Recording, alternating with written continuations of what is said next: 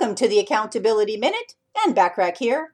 Today we're talking about tip number 2 to help you explore your life purpose, which is to play the what if game. The what if game is where you ask a series of questions starting with what if? You guessed it, right? So what if I didn't have to work? How would I choose to spend my time? What if I could make money any way I wanted? What would that look like? What if I didn't have to blank?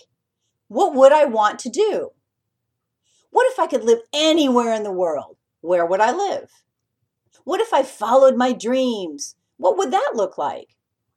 What if I went back to school? What would I like to study? What if I created a new program or service? What would that look like? What if I had a board of ideal clients for my firm? What impact would they have on my business and my life?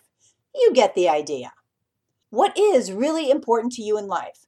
What are your core values? Well, to give you a little help with that and to explore your core values, download my complimentary exercise by going to accountabilitycoach.com/values-clarification.